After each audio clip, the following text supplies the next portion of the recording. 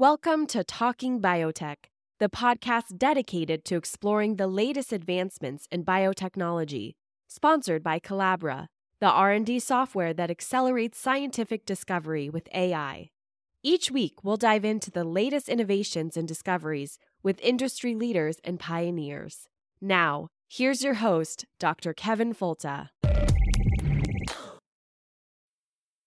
Hi, everybody. It's Kevin, and thank you very much for listening to the Talking Biotech podcast, episode 299, and following with episode 300, as it were, usually.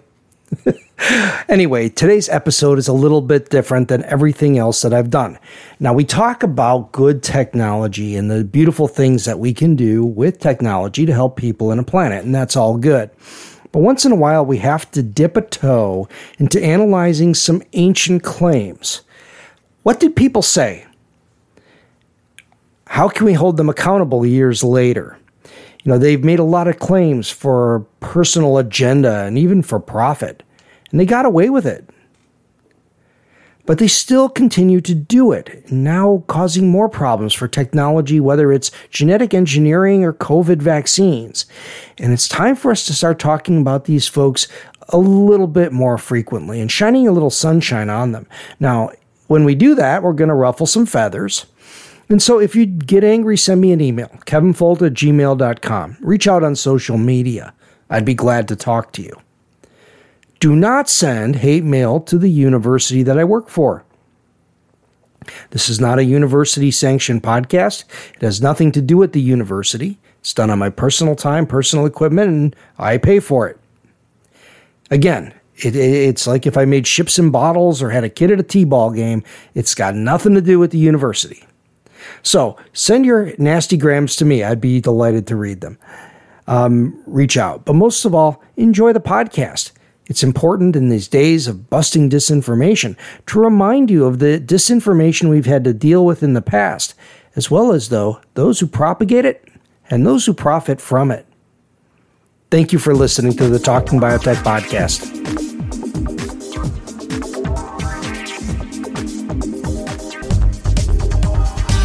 Welcome to the Talking Biotech podcast. It's the weekly podcast about agriculture and medicine with an emphasis on biotechnology and the good things it can do for people and the planet. Episode 299, which means there's one more before the big 300. And we wanted to kind of go back in time a touch.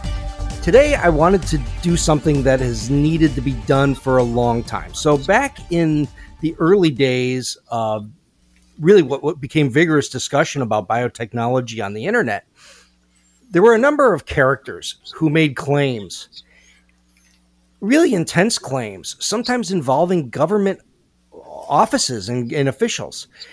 Others who polluted the literature with false information. Others who maybe even continued to do it till this day. The problem is twofold. One is that information still stands out there on the web, has not been corrected, and in the age of disinformation today, maybe it's good for us to look at it critically in reverse. The other thing is that the people who are doing this have never been held accountable for their misinformation. And if anything, maintain a patina of credibility that they use to continue to spread false information about a good technology. So today we're going to talk to Rob Wager, and Rob is a faculty member, or was a faculty member for 26 years at Vancouver Island University in beautiful Niamo, Vancouver Island, British Columbia. So welcome to the podcast, Rob. Thank you for having me. It's great to be here again. Yeah, it's great to have you back. The last one was a really good episode that got a lot of downloads, and this one should be equally interesting. So today we want to revisit Dr. Don Huber, and he's somebody who I have significant history with. We'll talk all about that. But my first real connection with him as an opponent of technology, of biotechnology, really came in 2011 with a letter to Tom Vilsack, who is the Agriculture Secretary of the United States government, USDA, right? I mean, a major player in the States. And he received a letter from Dr. Huber.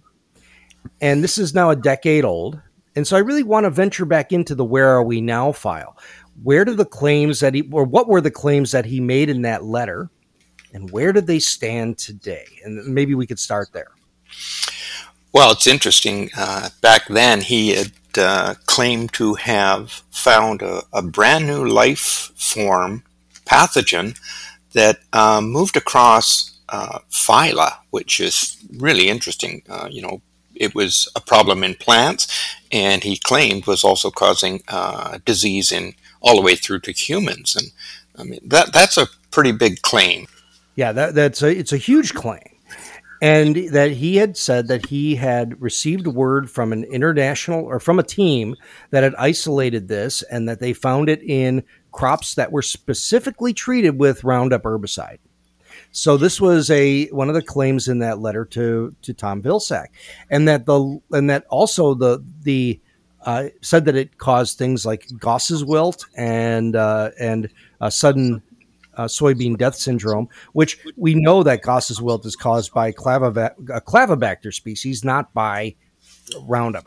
And so, long story short, is he sent this letter to a high-ranking official in the United States government and said, we need to stop the approval of Roundup-resistant alfalfa, which was currently being considered for animal feed. And so at the time, do you remember any of the fallout that we heard from that?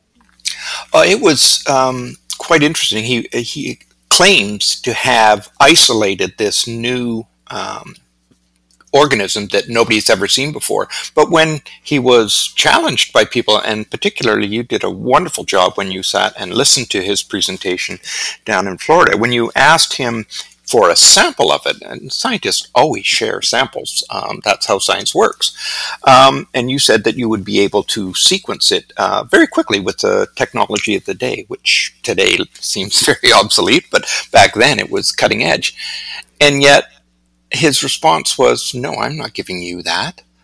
Very strange. I mean, that's how science works. So it was proved quite interesting that that's a decade ago now. And as far as I know, nobody has ever seen any sequence data about this alleged multi-phylum pathogen. Yeah, and we can come up to that in a minute. I was hoping we'd get to that eventually. I think that just to kind of take even another step backwards real quick was thinking about the response at the time. And I remember that when this first came out, the internet exploded, and even legitimate news outlets like CBS News, one of their articles was, and this is CBS, that said, "Mystery Science, more details on the strange organism that could destroy Monsanto." And they headline this thing saying that, here is this professor, decorated colonel of the U.S. Army, an expert in plant pathology who is part of the response network for plant pathogens with the U.S. government, with the USDA, sending claims to the USDA that this is, and quote him, using a compound that gives plant AIDS, okay, and fosters the development of this pathogen, which is poisoning, like you say, plants, animals, which is causing abortions in animals and then causing problems in humans. And do you remember any of the other fallout at the time? Oh, absolutely. Of course, this was the new plague that was going to hit the entire world, because even back then, genetically engineered crops were widespread on a global scale. And so he was claiming that, the world's population, both of people and animals, is being harmed by this alleged new pathogen. And of course, as media always does, that fear story ran rampant around the world, particularly on the internet, and with very little critical thinking about what the claim actually was. So the fear ran headlong around the world, and it for a time had a lot of people very scared.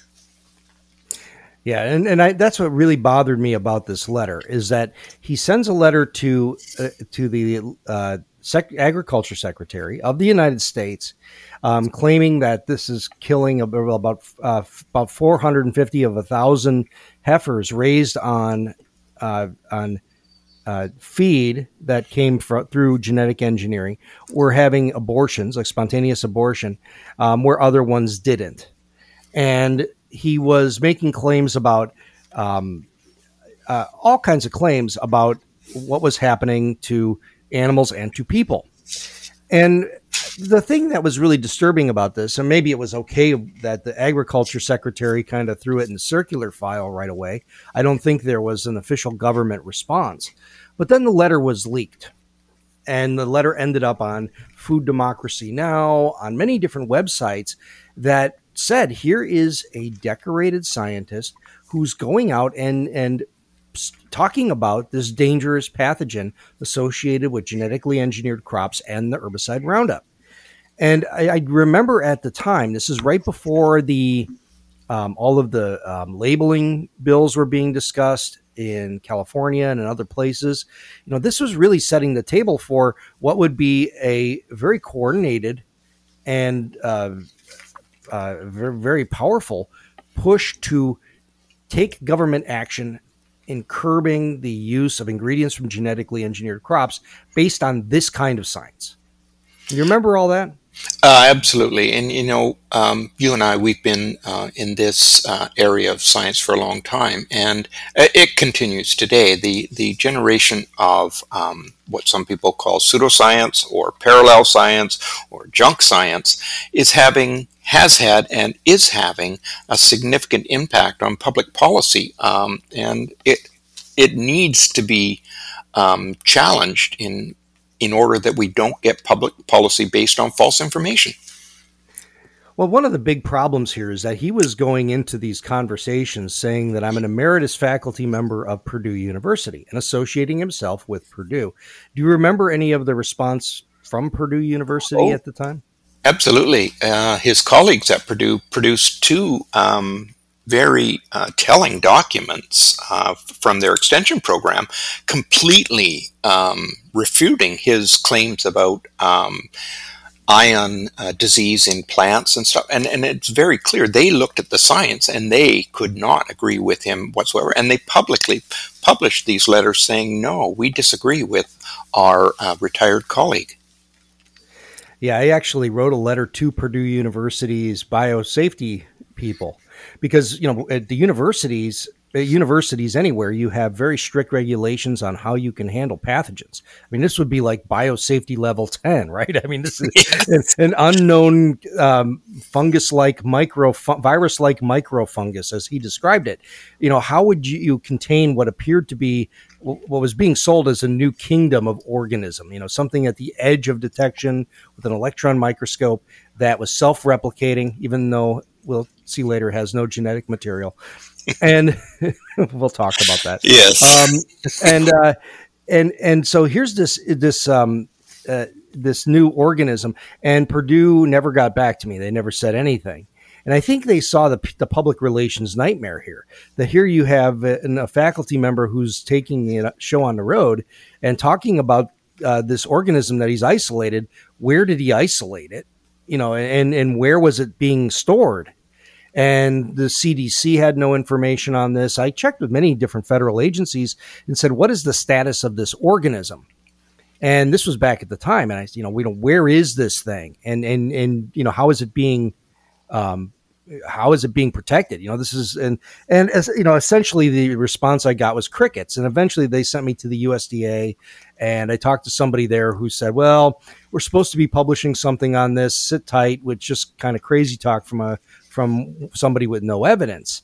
And I remember back at the time, kind of seeing the cracks in the argument, but nobody was listening to that. Instead, he was being booked in venues all around the world to talk about this new pathogen. And so this was, back in the days before we were super sensitive to misinformation, disinformation, and the damage that it can do. And so when we were talking about Was there anything else back from that era that really resonates with you that you remember from when this first came out, and the Purdue response or anybody else's response? Well, it was really clear that the coordinated anti-GMO industry, which is multi-billion-dollar industry around the world, they were very quick to put this front and center, and it brought in a lot of the other main players, main spokespeople from that industry, all coalesced into one group, and they all got behind him, saying that this is a terrible thing, that we have to ban all GM crops, and humanity is and all our animals are at risk from this technology, and now here is a smoking gun. And it was really quite interesting when there was no smoking gun. Yeah, I guess maybe before we even go forward, do you have any sense as to what his motivations would be to do this? Any idea? Geez, I still even to this day have a hard time trying to understand why a career scientist who had a really good career doing good quality research had made this flip to championing what would be called junk science or pseudoscience, and really pushing narratives that are not supported by proper peer-reviewed science today. So he's not alone in this. There's quite a few of the main players in the anti-GMO industry that also do this, and it's I'm sure for some it's money, because they make a living, a decent living probably, traveling around the world speaking about the dangers of this technology, or alleged dangers. So for himself, I'm not sure what his motivation is. Yeah, well, you debated Terry Verrain, who was always held up as a Canadian superstar of science and a leader in the scientific brain trust of Canada, who is against genetic engineering. And how did that end up going? Well, that was interesting. Yeah, I've gone head to head with Terry Verrain a few times, and he again was a career scientist in the Canadian agriculture system, and then all of a sudden one day he switched and became the darling of the anti-GMO industry, as here he was a scientist who apparently knew the science. But then when you sit in the room with him and listen to the science, or so-called science, that he presents, you see that it's actually not science. It's some of the junk science that gets published in pay-per-view publications. And so it was... I've had a few head-to-heads with him. Unfortunately, he's not willing to do any more of those, which, I'm always willing to sit down and discuss the science with him, but he doesn't want to do that anymore. Yeah, it's getting harder and harder to find people. People always say, why don't you just debate so-and-so? And it's like, two reasons. One is because I don't want to give legitimacy to somebody who has a totally bogus scientific point of view. And I've debated folks like Michael Hansen before, and it's just not interesting. It's a gish gallop, for those who are familiar with that term. But the other side of it is that it's impossible to find people willing to debate scientists. And even in venues where they've done the both sides kind of thing, I walk away feeling kind of scummy, because there's a few folks out there who continue to push the same narrative that this is dangerous technology that must be removed. And there's nobody new. There's nobody new who's jumping on board and saying, I stand against this horrible science. And it's just these folks who are kind of still making a living by draining out a few little followers. And is that kind of accurately where we are? Absolutely. And unfortunately, Don Huber is one of them. He's even just a couple months ago, he was plying his trade in Australia. And it's, I watched some videos of him that these organizations who brought him in put up. And it's the same old story from 10 years ago. Now, he's added a few new things that happened in the last 10 years. He's added new fear stories to the heap, but it's the same old shtick, and he's, it's very good at scaring people who are not scientists and do not understand where his story falls apart. I mean, by just looking at some of the things he said in that video, he completely contradicted himself 4 or 5 times. And if you look at both of the statements or several of these statements as a whole, you would say, well, this guy doesn't know what he's talking about if he's talking from all sides of his mouth. Yeah, I saw him give a talk once, and it was, or several times actually, plus the online content. And he'll show slides that say, look what happens to plants when you apply glyphosate. And these enzymes and these genes are affected. And it's like, yeah, of course, you're spraying it with an herbicide. You're going to kill it. But he's done all the correlation things with autism in humans and blaming it on microcephaly, blaming microcephaly on glyphosate. Yes. And on, which is a horrible thing that's happening in some parts of the world and may be attributed to inappropriate use of pesticides, but not necessarily glyphosate. Maybe they're spraying glyphosate there, but no one's ever made that concrete association. People have made inferences based on some documents from hospitals and things, but it's never been demonstrated.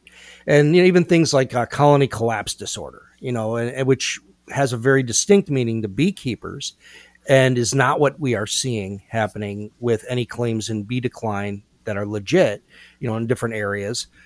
So it's just kind of this shotgun approach of how every problem in animal agriculture and in human health can be attributed to glyphosate. And there was one quote I really took quite interesting. It was a quote from one of the shows he was on. It was on Food Integrity Now. And the quote was that these glyphosate and GMOs cause virtually all other diseases. So, I mean, really, that's really quite interesting. I wonder why people stopped living forever until about the 1970s. Mm-hmm. It's true. It's very true.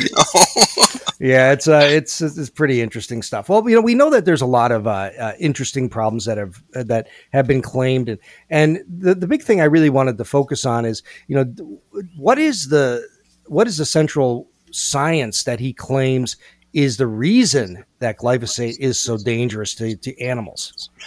Well, the thing I saw recently was that it inhibits the C1 metabolism, causing the buildup of formaldehyde, and this then impairs the immune system.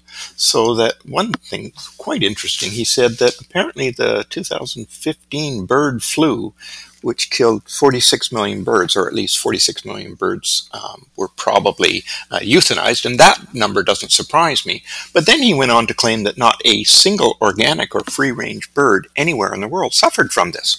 I'm going like, that's interesting. I seem to remember that the biggest problem it started out was with the free-range fowl in Germany. But yeah. No, it's really, there's also a lot of claims about glyphosate functioning as a chelator. Oh, and yes. Yeah, and that's always been the big one, that it strips the minerals from plants and animals that are necessary, and also disrupts gut microbiome issues in animals. And what are the two problems with that? Well, one is it's actually a pretty weak chelator. When you look at glyphosate compared to things like EDTA, EGTA, that chelators are molecules that have binding sites for divalent cations. So things like magnesium, manganese, calcium. And he claims this laundry list of microelements that are stripped from soil and from plant physiology and in gut biology. And the funny part is that Stephen Duke, who's a USDA scientist, did a paper, I think 2012, where he actually listed, well, let's look at the relative concentrations of those cations in vivo and compare those against the amount of glyphosate that's present, either being applied or what's present as residual in claimed to be residually there in food. And you're orders of magnitude off. And yet here's a scientist making a claim that this is the major reason for the dysfunction. And this is the perfect example of how you can use pseudoscience. That's my term. I like I prefer, to scare the non-science public, because they don't understand where this fear story falls completely apart if you look hard at the science. And if you're orders of magnitude, tens, thousands, hundreds of thousands of levels different, you're not going to get the effects that he is claiming from glyphosate and divalent chelation. Yeah, it's pretty much there. So we're talking to Rob Wager. Rob is a former faculty member at Vancouver Island University. He was a biology teacher and or a lab instructor for 26 years. And we're talking about Dr. Don Huber and his claims of glyphosate's problems, but more importantly, focusing not on him so much as his role in a disinformation network. How do people that are penetrating even the upper echelons of the United States government with false information allowed to continue to spread it? And that's what we'll talk about today, because it's pivotal in our discussions on genetic engineering and its adoption. This is the Talking Biotech podcast, and we'll be back in just a moment. Happy birthday to the Talking Biotech podcast. This podcast was spawned in 2015, right after Folta appeared on the Joe Rogan Experience. Rogan suggested that Folta would be a decent podcast host, and Viola. Here we are 6 years later, 290 some episodes, and approaching 1.5 billion downloads. Which is what Joe Rogan gets in a single day, but hey, this is a niche audience. You see, monkeying with the threads of life to accomplish new feats in human health and food security is just the tip of the iceberg.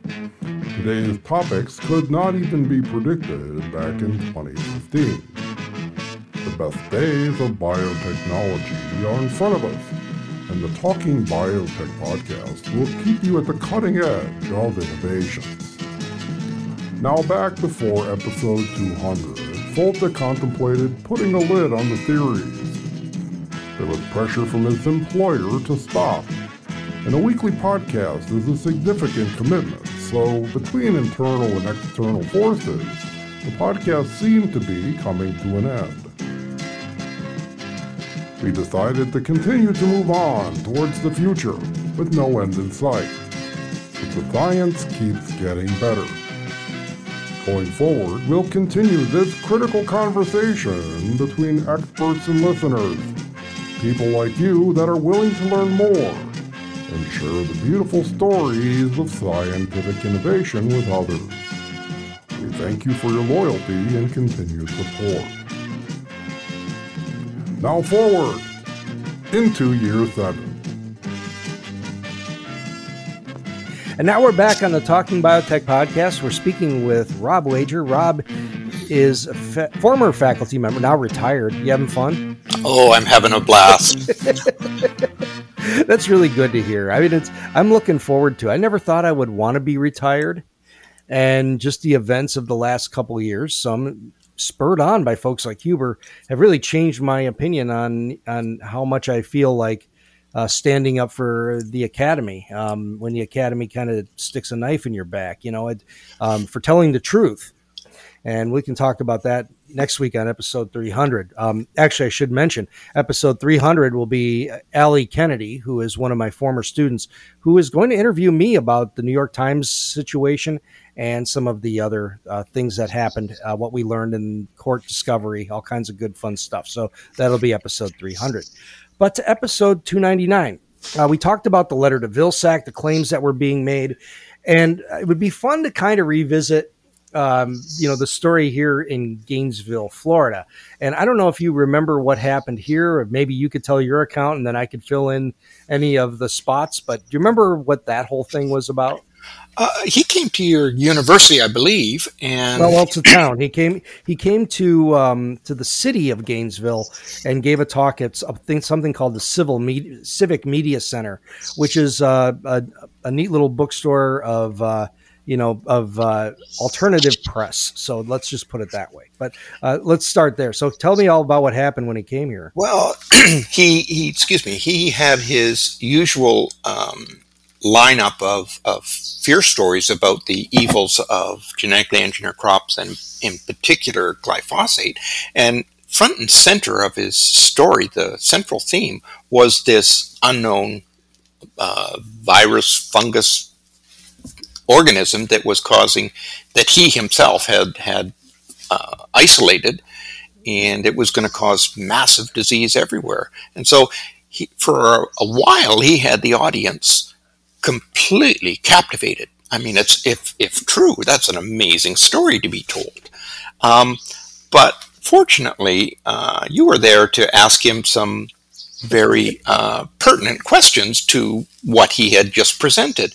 And I think I'll let you tell the audience how that went, because whenever I go to a presentation by somebody who's presenting stories that allege issues with GE crops, I like to ask questions as well, and it's very telling when you get certain types of responses back. So please tell. Okay, well, let me go back into that. So, the thing is that, well, let me just start at the beginning. He was coming to Gainesville, and I got wind of this, and he was being sponsored by Florida A&M University. And I had sent a letter to the person who was, bringing him in. And I said, you realize that this guy, and this is in November of 2013. So this is 2 years after the letter to Vilsack and 2 years of extraordinary claims without a shred of evidence. And I sent a letter to her, and I said, you realize this is kind of, iffy here. And the letter I wrote was pretty fair. It was not inflammatory. I basically said that it was being sponsored by Florida A&M University and the Florida Organic Growers. And Florida Organic Growers, great group. They do wonderful work here in the state. They're very committed to community food, and I can't say a bad thing about them. And they were very good in the things they do. They're very good. And they were sponsoring Huber. So I was kind of like a little upset, because here's an organization that I appreciate and the folks inside who were in the right doing good work. And Huber was going to, latch onto their credibility. And I felt that was really bad for them. And I sent them a note to that effect as well. But Huber came, he gave his talk. He was introduced as Professor Emeritus, Purdue University, all the bells and whistles, all the authority. And he gave his talk. And we were not allowed to ask questions during the talk. Save them for the end. And I went with a friend of mine who was another faculty member who works in organic production. And she was sitting next to me, and she kept kind of elbowing me through the whole talk. Like, oh my God, this is actually being said. It was being recorded on video. I asked for the copy of the video and never could get it. I did record the audio, which it turns out was a good move. So he gives his entire talk. And then at the end, Marty Mesh from Florida Organic Growers, who I like Marty, good guy, he comes up on the stage and says, any questions? And, Dr. Folta, I see you over there stewing, and I know you got a million questions here, but can we just have one? And I said, I don't have a question. I'd like to make an offer. We've heard about the danger. We've heard about the threats to crops, to animals, to people, this atrocity that's being foisted upon us by the Monsanto company. And I would like to extend an opportunity to Dr. Huber to solve this problem. And let's take this microorganism that you have isolated, and let's do the DNA sequencing. And I would volunteer to do that and give you all the credit. What do you say? And all the heads turned from me to him like a tennis game, The ball is now in your court. And he was locked up like a deer in the headlights. He had nothing to say. He hemmed and hawed for a few seconds, and then spent probably the next 5 minutes explaining why you couldn't do DNA, why you couldn't sequence its genome. The answers ranged from it was not his call, that it was with a group in China where he had shared it, and that the Chinese had this, which seems like maybe a minor security risk. He also says that it has no genetic material, has no DNA. So no DNA, no RNA. It's a self-replicating microfungus, prion-like microfungus. So now the goalpost is moving. And he was so locked up, and it was so funny was he kept turning down, like, oh, well, I wouldn't send it. I can't send it. And people in the audience were getting a little upset. They were like, hey, why don't you send it? Come on, let's do it, And it was so telling that I probably did sway a room to just kind of shed a little light on the BS, which is so important because one part about this is that during that presentation, he was showing pictures of, aborted cattle. And he had this room of people who were audibly gasping. People were shaking their heads. How could this be allowed to happen? They were buying into his rhetoric and they were frozen. And so to kind of, really gently underbus him was really turns out to be a good thing in the end. Yeah, it's interesting. I suspect we'll talk a little bit about my direct head-to-head with him in Africa in 2019, and the same sort of thing when I asked a particular question. In that case, it was about his Purdue colleagues, how they refuted his information. He had nothing, and it was a deer in the headlights, and then he, strangely enough, began a 5-minute rant about some scientist called Kevin Folta. Who brought him up? Where's this from? and so the people who were sitting in this audience in Africa started to look, well, he just spent an hour and a half scaring them about every possible disease in the world being caused by glyphosate. Strangely enough, he had no mention about this apparent new organism, and I've never heard him mention anything about it since those days when he was called to either put up or and so it's the same system where when challenged by somebody who knows about the science, it quickly deteriorates into personal attacks. In this case, it was an attack against you for some reason. Well, it goes much deeper than anybody knows because I don't talk about, or I haven't talked about what happened to me after this. And I still, I guess maybe I will. It's one of these things that I was handed a letter confidentially from someone in the university who said, you really need to know about this. And he sent a letter to the leadership at the university and said that I was engaged in ethics concerns and unprofessional activity, and that by me requesting or sending a note to Florida A&M and others saying, hey, this guy has got some issues, he found that objectionable. But during the discussion, during his letter, which maybe I could post, it says that I need anger management training or whatever, counseling, and that I was, and that other things. He's going through my websites and said that I was journal shopping because he read something I wrote about how I had a really good manuscript that had been rejected from 4 journals, and that he says that this is, a reflection of my unprofessional or my lack of scientific ability.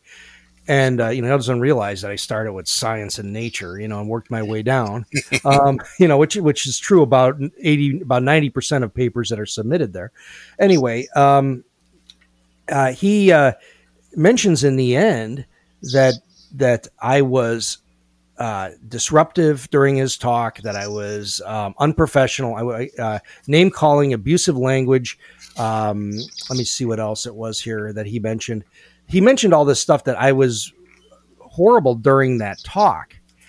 And the funny part is that I was extremely polite and it was all recorded by me.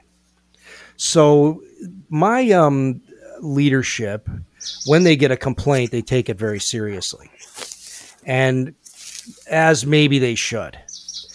But to hear my side of the story and still be skeptical, and then having me play, here's the recording if you want to hear it, and then all of a sudden it became clear as to what was happening.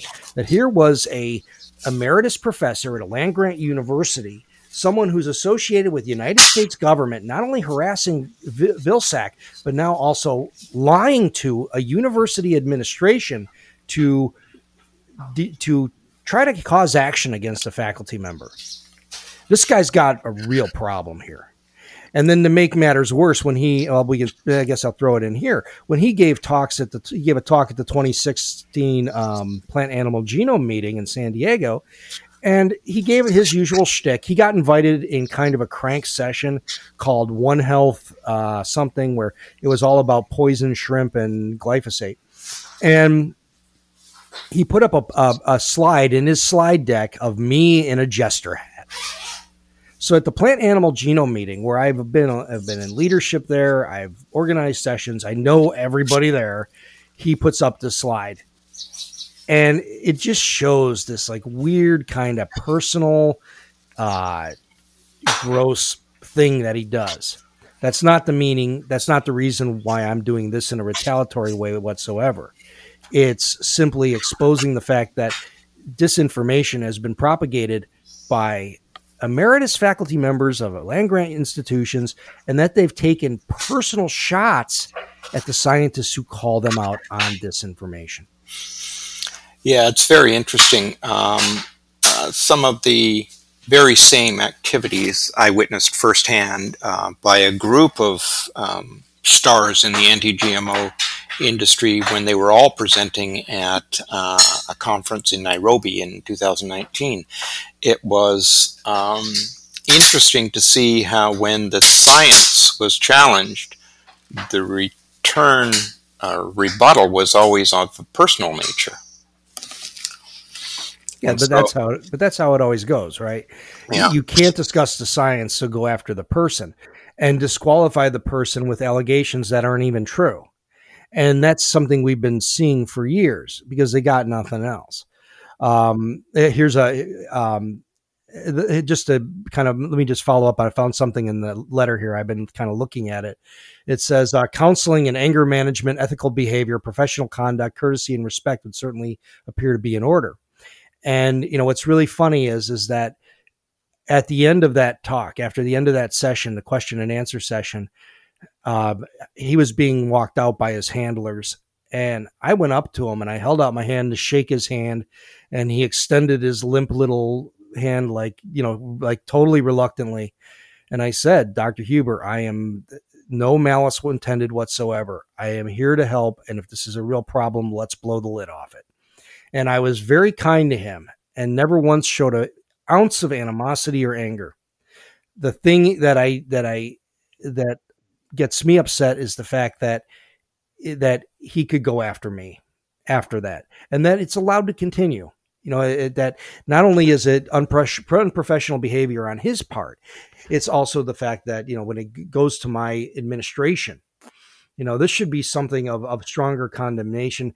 And instead, he gets recruited into more venues. So you mentioned Nairobi, but what are some of the other places where he's been giving presentations about the dangers of glyphosate and genetic engineered crops? Well, he's been pretty active lately. I see he's been on Dr. Mercola, who everybody is familiar with. He's done 2 episodes with him. And lately he's been traveling to Australia and New Zealand and talking with the Australia Raw Milk Organization.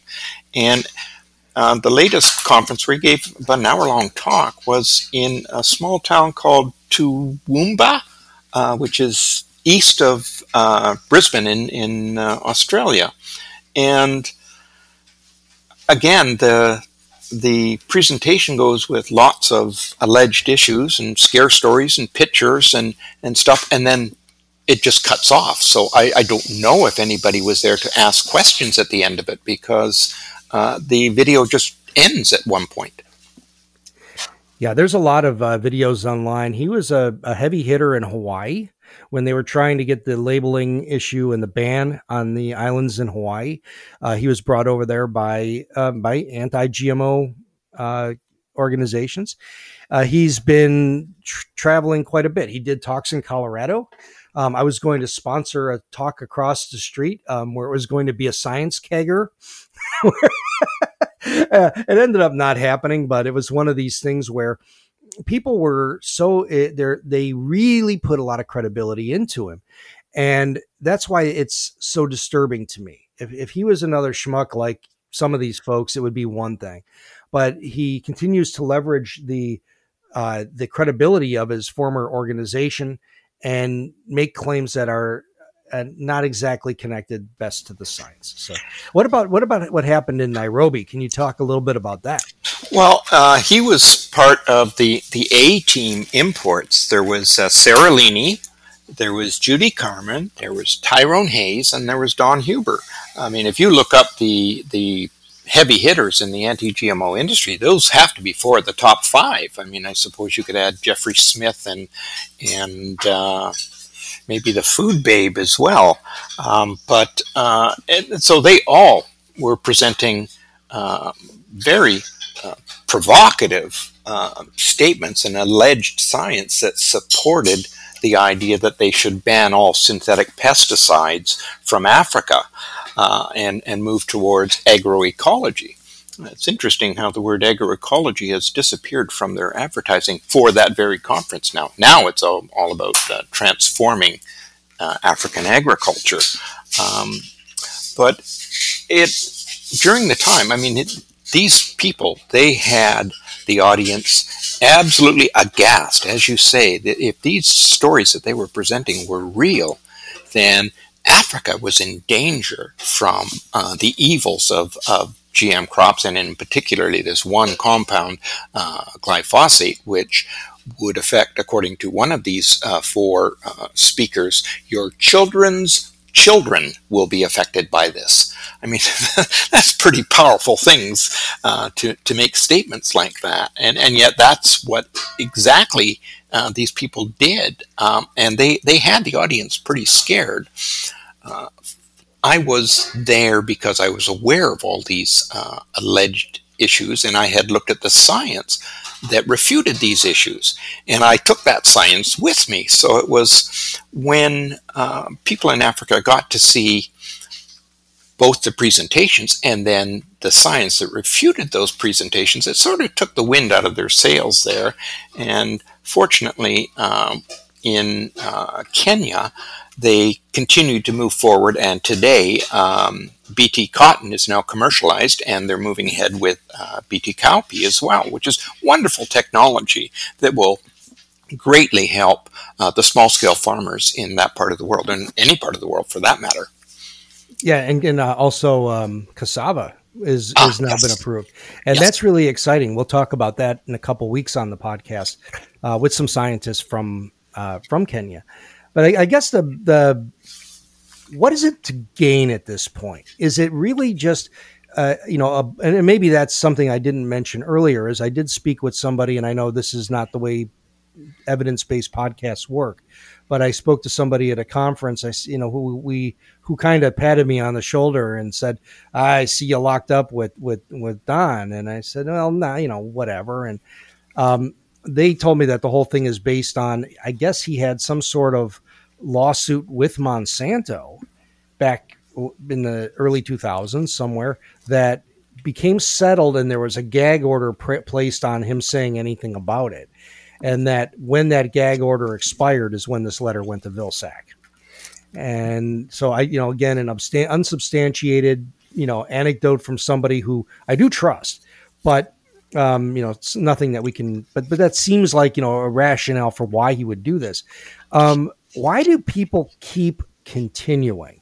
What's in it for them? And I know we talked a little bit about this before, but why do you think that is it just a craving for the limelight, or is it a vendetta against the companies or against scientists, or what's going on? Well, it's very profitable for people like him and for the supporters or the sponsors of these type of talks. There is a large percentage, a market share of food where people have real concerns about their food system, and unfortunately not having a good background in how the food system actually works from farm to fork, they get led astray into marketing campaigns that are designed to steer them towards a particular segment of the market. And we're talking billions and billions of dollars are at stake here. So using fear to motivate the public to move towards your particular product has a long history. And unfortunately, it continues today. As for the speakers like Dr. Huber and such, they probably make a pretty decent living traveling around the world telling these stories that allege to expose the dangers of biotechnology.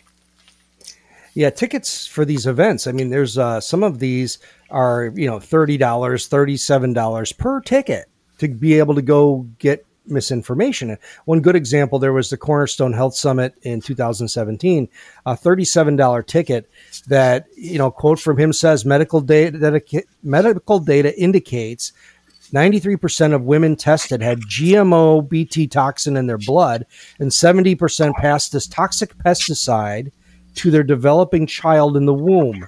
Oh, geez. The person then, in effect, becomes their own pesticide factory. Yeah, this is what he says. That was that debunked paper out of Quebec, actually.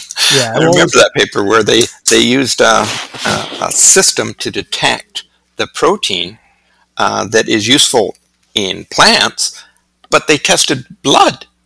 So you're using a completely different system that doesn't work in blood to look for something that's found in plants. The paper quickly became known as more junk science, but it certainly gets paraded around the internet as proof of the dangers of GM crops. He's making some amazing claims about BT.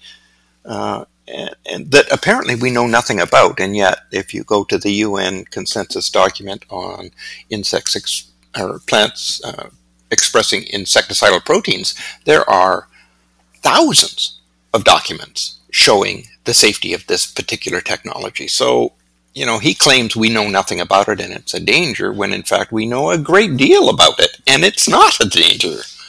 No, and organic farmers use it all the time.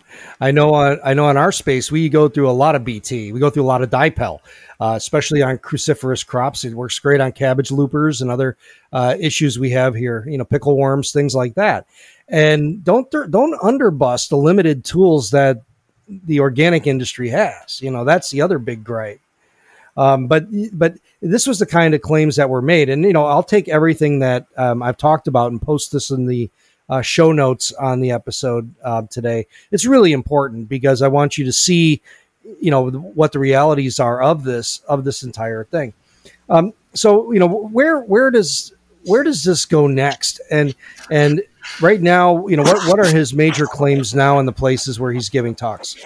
Unfortunately, he's using the same scare stories, but he's just been published as editor or co-editor of Synthetic Pesticide Use in Africa, a book published by the World Food Preservation Center, LLC. These were one of the co-sponsors of that conference in Nairobi in 2019.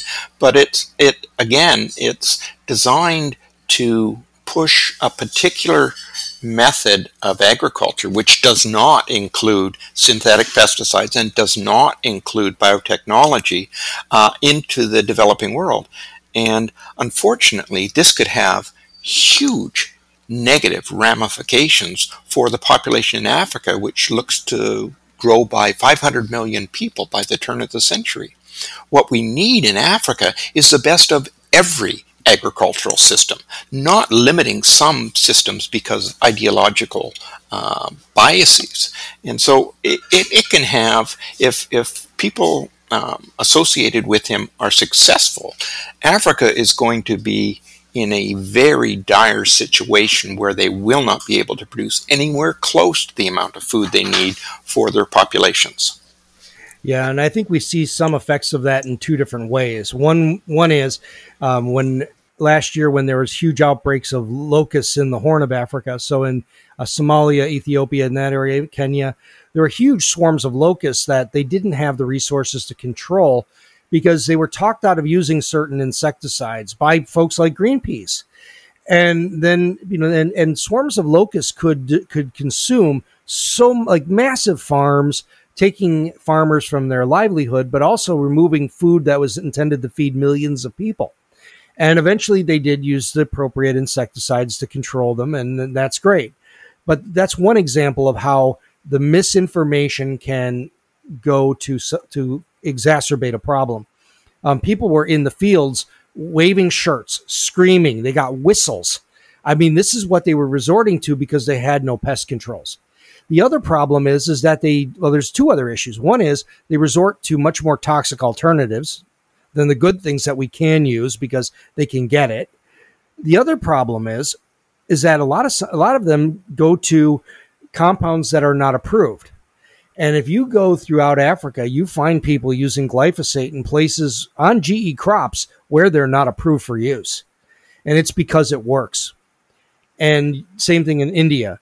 You can't stop people from using technology to support their livelihoods because their families come first. And if they have technology that's going to work and is going to be safe, they use it. So this is the spectrum of this kind of issue.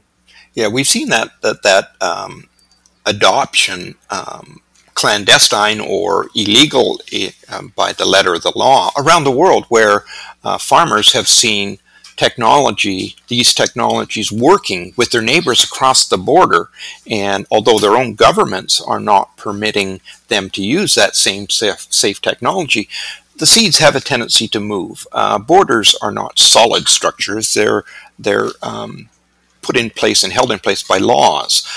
So where this technology is being adopted, often in neighboring countries, and you see this around the world, the farmers see that their neighbors are getting good results, good safe results with this technology. They want it too.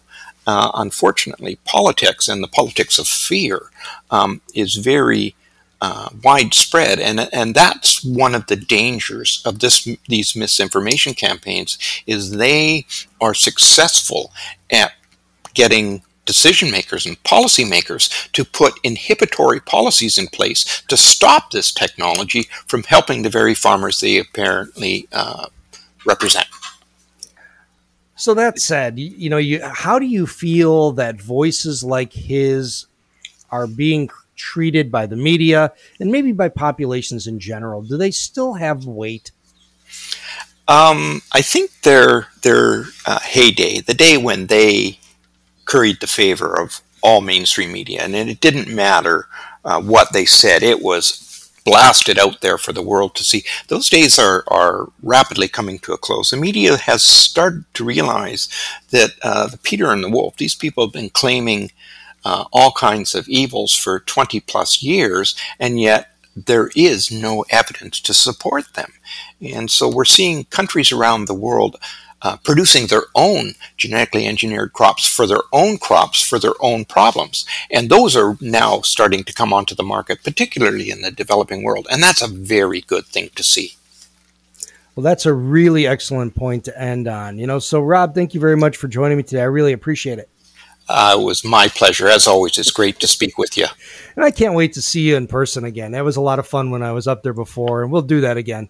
That sounds great. You're always welcome up here. It's a nice place to live. Well, and anyone, you're always welcome on the Talking Biotech podcast. So let's talk about this real quick.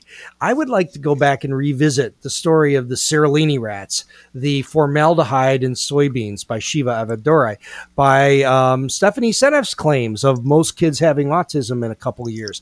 All these claims have been put out there to scare people, and the folks who make them are held unaccountable. Could we go back in time and look at these one by one? So if you're interested, or anybody else is interested in hosting one of those podcasts, would you be interested in joining me for those? I would be very happy to join you with those. It's time that some accountability for some of these really outlandish fear stories. It's time that they be called to account. Yeah, even that cow's stomach or pig stomach one is from 2013 now. Yes. And the Seralini rats was first 1220. It's almost 10 years. And no other data have come out to support those claims, just like the micro mysterious fungus organism. And damn it, can we just kind of put a lid on the bullshit? And anyway. It would be nice. It would be nice. And I love to take part in your efforts to bring some accountability to these fear stories and some realism to what actually we know about those things, 10 years down the road. There you go. So, okay, I'll repeat one thing really quickly, is that this is not some kind of weird personal attack. This is just us having appropriate scientific criticism of claims that are made that are not consistent with the science. So don't frame it that way. And by all means, do not write more emails or complaints to the university that I work at. This podcast is done independently of the university. It's my personal opinion, and it does not reflect the views of the University of Florida, its faculty, staff, or students. This is my views as an independent scientist analyzing the claims made by a scientist. And this is what we all need to do. We need to step into these discussions and have them fairly and honestly, provide the evidence and have the conversation, because there's a lot on the line here. It's about getting technology to people that need it. So sorry to get a little salty. That's all right. We've got a big issue where we have to produce 70% more food than we do today on the same or less land more sustainably. How are we going to do that? We have to use the best of every technology, including the best of biotechnology. You got it. And those of us who know about it need to continue to keep talking about it, no matter how much we're told to shut up. And because you know what? The people who are out there spreading the misinformation, it ain't happening to them. And so we all need to be coming together and sharing these stories to influence the folks who still are trying to figure out who to trust. We basically showed that a claim that went to the United States government, the upper echelons of the agriculture, of the USDA, or agricultural enterprise in this nation, that those claims were bogus, and they've been dropped, and that fear campaign has been dropped because somebody held them accountable and has now paid a price for that. So time will be kind, but long story short, get out there and talk about it. Share this podcast, share these stories, and let's together see if we can make the change that we need to do it, because a lot of people need the technology, and let's not let this kind of noise get in the way. All right, so I'll stop there. Thanks again, Rob. Oh, my pleasure. Always great to talk with you. Yeah, and thank you for listening to the Talking Biotech Rant Fest and Soapbox.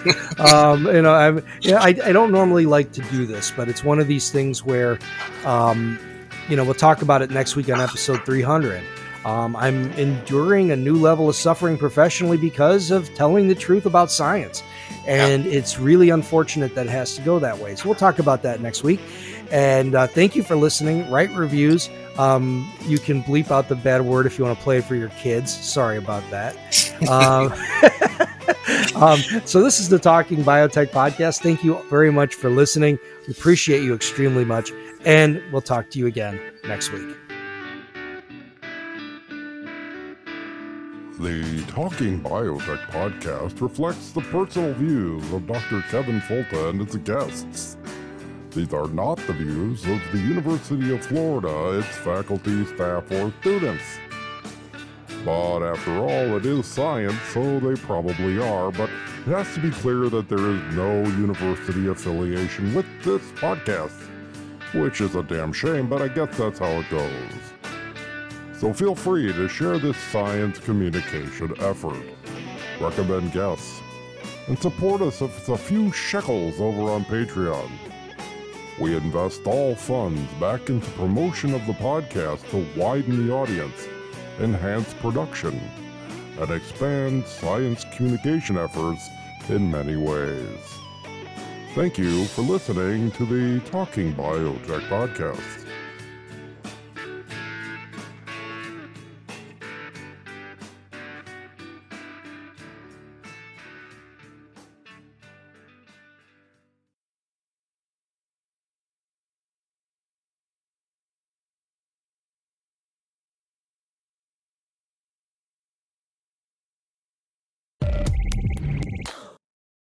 You've been listening to Talking Biotech, sponsored by Collabra, the platform that bridges the gap between siloed research tools. With Collabra's electronic lab notebook, scientists can work together in real time, sharing data and insights with ease.